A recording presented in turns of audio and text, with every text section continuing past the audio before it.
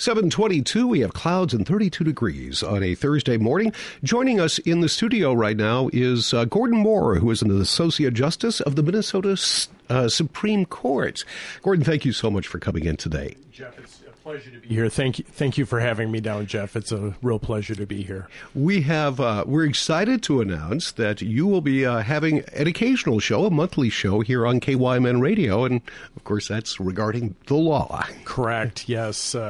You and Jeff were kind enough to talk with me about that, and we're going to start on April 18th in the morning with a show focused on topics of interest to the legal community and hopefully of interest to your listeners that maybe aren't being covered right now in some of the other programming.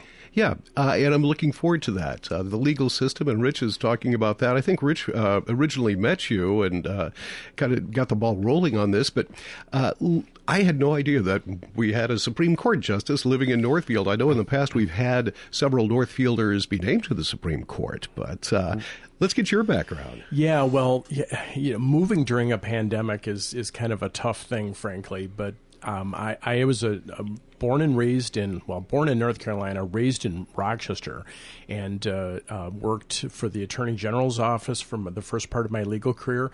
And then I spent 25 years in Worthington in Nobles County, southwest Minnesota, as a county attorney, private practitioner, and then a district court judge. I was appointed by Governor Dayton to the state district court bench in 2012.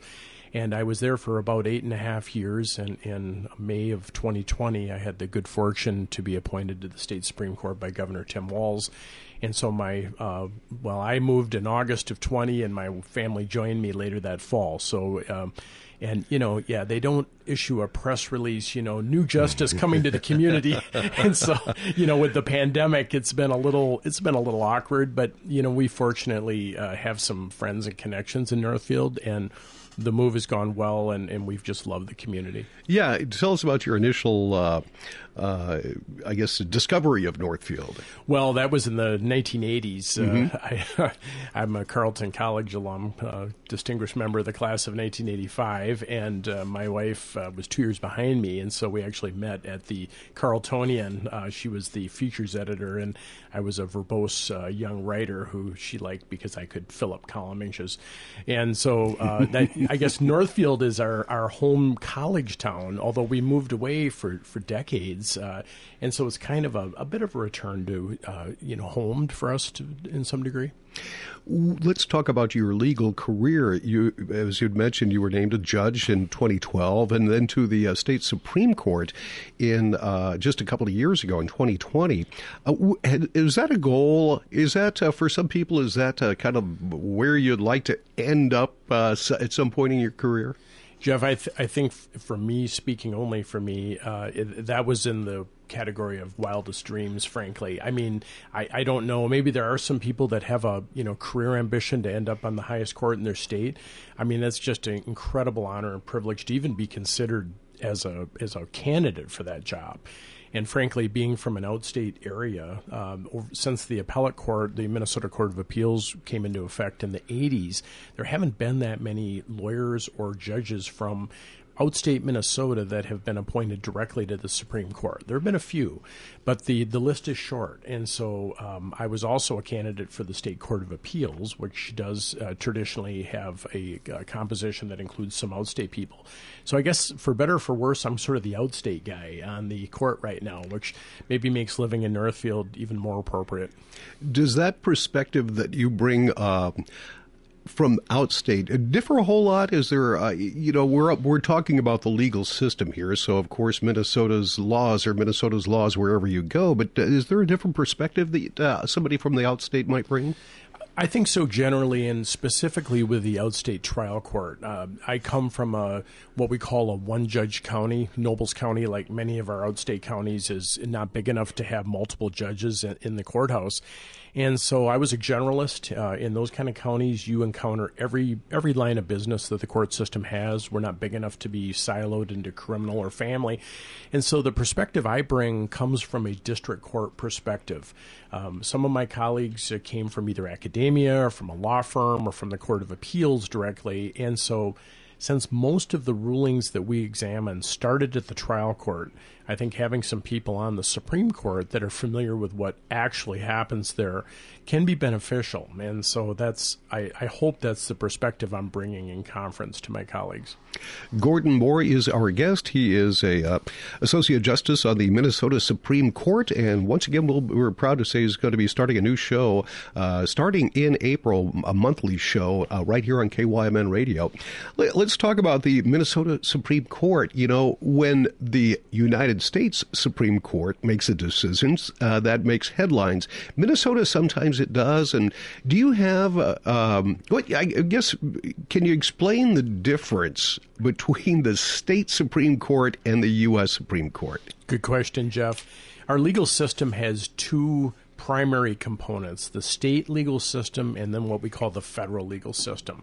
In the federal legal system, the highest court in the land is the United States Supreme Court. Cases, go through the federal trial court, appellate court, and then those cases which are really important end up before the 9 justices of the U.S. Supreme Court.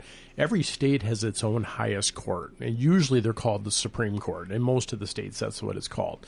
And so in Minnesota, currently, we have a 7-justice state Supreme Court that hears appeals from the Minnesota Court of Appeals, the State Tax Court, the Workers' Compensation Court of Appeals, and we have some original jurisdiction in attorney discipline cases, and we handle direct appeals from the district court on the most serious form of murder cases, first-degree murder. And so we are the highest court in the state of Minnesota, but the rulings of the United States Supreme Court do govern our court as well, particularly when they're covering federal constitutional law, which often we see in the criminal area.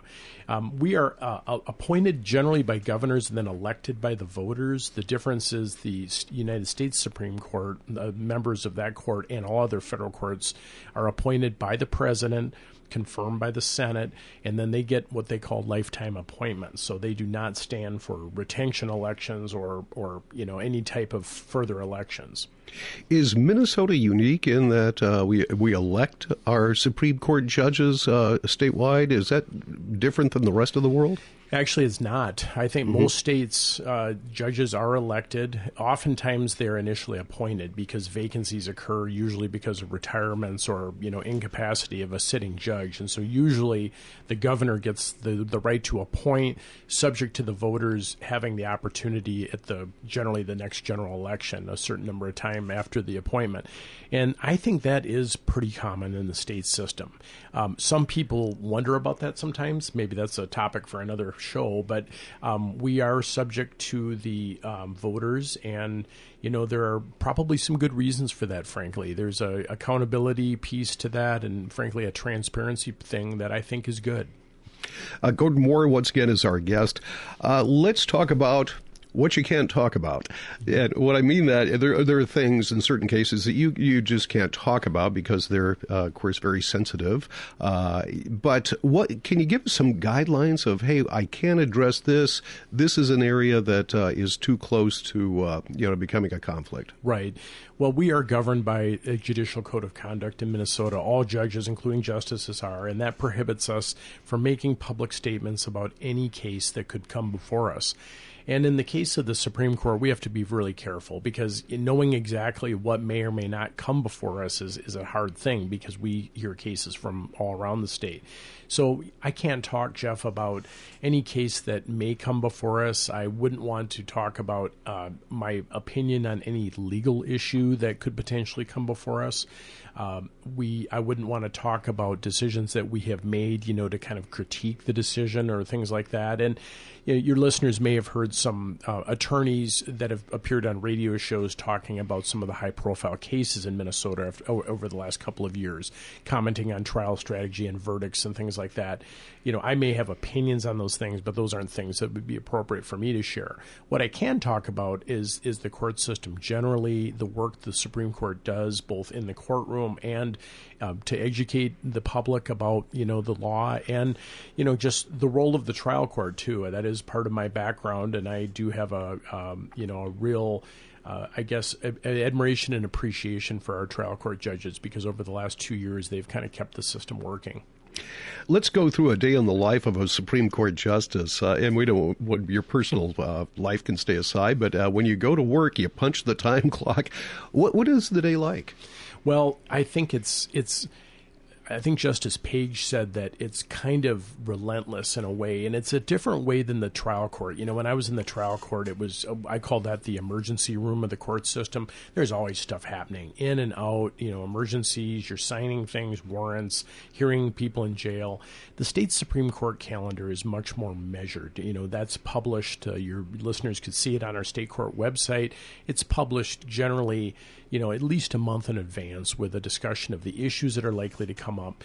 And so we have the benefit of an staff attorney's office called the Supreme Court Commissioner, and our wonderful law clerks that prepare bench memoranda for us on the cases we're going to hear. Generally, we hear oral arguments in our cases, or we consider cases, some on a non-oral basis, the first 2 weeks of the month. So the calendar for us is really broken into the first 2 weeks of the month and then the last 2 weeks. The first 2 weeks are court hearings, court meetings. We meet a special term to decide what cases we're taking for future months. And then the last 2 weeks are working on opinions, reading for the next month, and then doing our outreach and liaison duties. We are liaisons to court rules committees. We're involved in, the Judicial Council that oversees this entire state court system. We have 2 justices on that. And so that's the rest of our job, the administrative part of it, which frankly I don't think a lot of judges are aware of until you get there, how time-consuming that can be. Mm-hmm. Now, when let's say you have a case that you'll be hearing next month, last couple of weeks of the month, you work on that. Yes. Do you work on that individually? Does each one come to their own conclusions individually, or do you do that as a group? Great question, Jeff. We don't pre-conference cases. We read the materials individually. We talk with our law clerks about it. We go to the oral arguments, then conference with our own thoughts on them, and we don't talk about our cases until we're together as a group, until all 7 of us sit down immediately after the oral argument, and we go through in seniority with the Chief Justice speaking last usually, and we talk about what we think preliminarily should be the vote. So there is a vote taken immediately after the oral argument in most cases. And at that point, we can explain our views on it and, reverse, remand, or affirm. I mean, there's different options we have, obviously. But, yeah, we try not to pre-conference cases. Fascinating. You're going to have a lot to talk about. Our legal system, even if it's just confined to Minnesota law, you're probably not going to run out of topics to talk about anytime soon. No, it seems the law finds its way onto the front page of papers in various ways. And I did something similar to this in Worthington when I was there, and I really enjoyed it. So it's a pleasure, Jeff, to have you and Rich involved in the community as much as you are. And I think, hopefully this will help maybe fill in a piece to the public interest discussions you have that maybe isn't talked about as much, the so-called third branch. Yes, we are really just feel very lucky to have so many talented people from such a diverse area here in Northfield, that we have a lot of different topics that we like to talk about, and we're glad people are willing to do that. Thank you so much for your time. We certainly appreciate it. And now your show will be starting on April the 18th? 18th. And my understanding is that's when we're going to kick her off at 9 o'clock, I think, that morning. And so more information I'm sure Rich will provide. We need to come up with a name first. A couple of my colleagues in the district court have a show in New Prague, and they've got really a clever name for their show. So we'll have to see if we can meet that. How about Northfield Needs More Law? Maybe that's Moore. Yes, that's okay. Not a bad one, Jeff. We'll see. I don't know if that one's going to make the cut. Gordon Moore, thank you so much for coming in. We appreciate your time, and we really appreciate you spending some time with us on a monthly basis. Thanks, Jeff. It's really an honor to be down here. I appreciate it. We're looking forward to the show. Minnesota Supreme Court Justice Gordon Moore. Once again, that show starts on April the 18th, which is a Monday. Got Rich standing by. Local news in just 2 minutes. Tim, news and a side of sports on the way.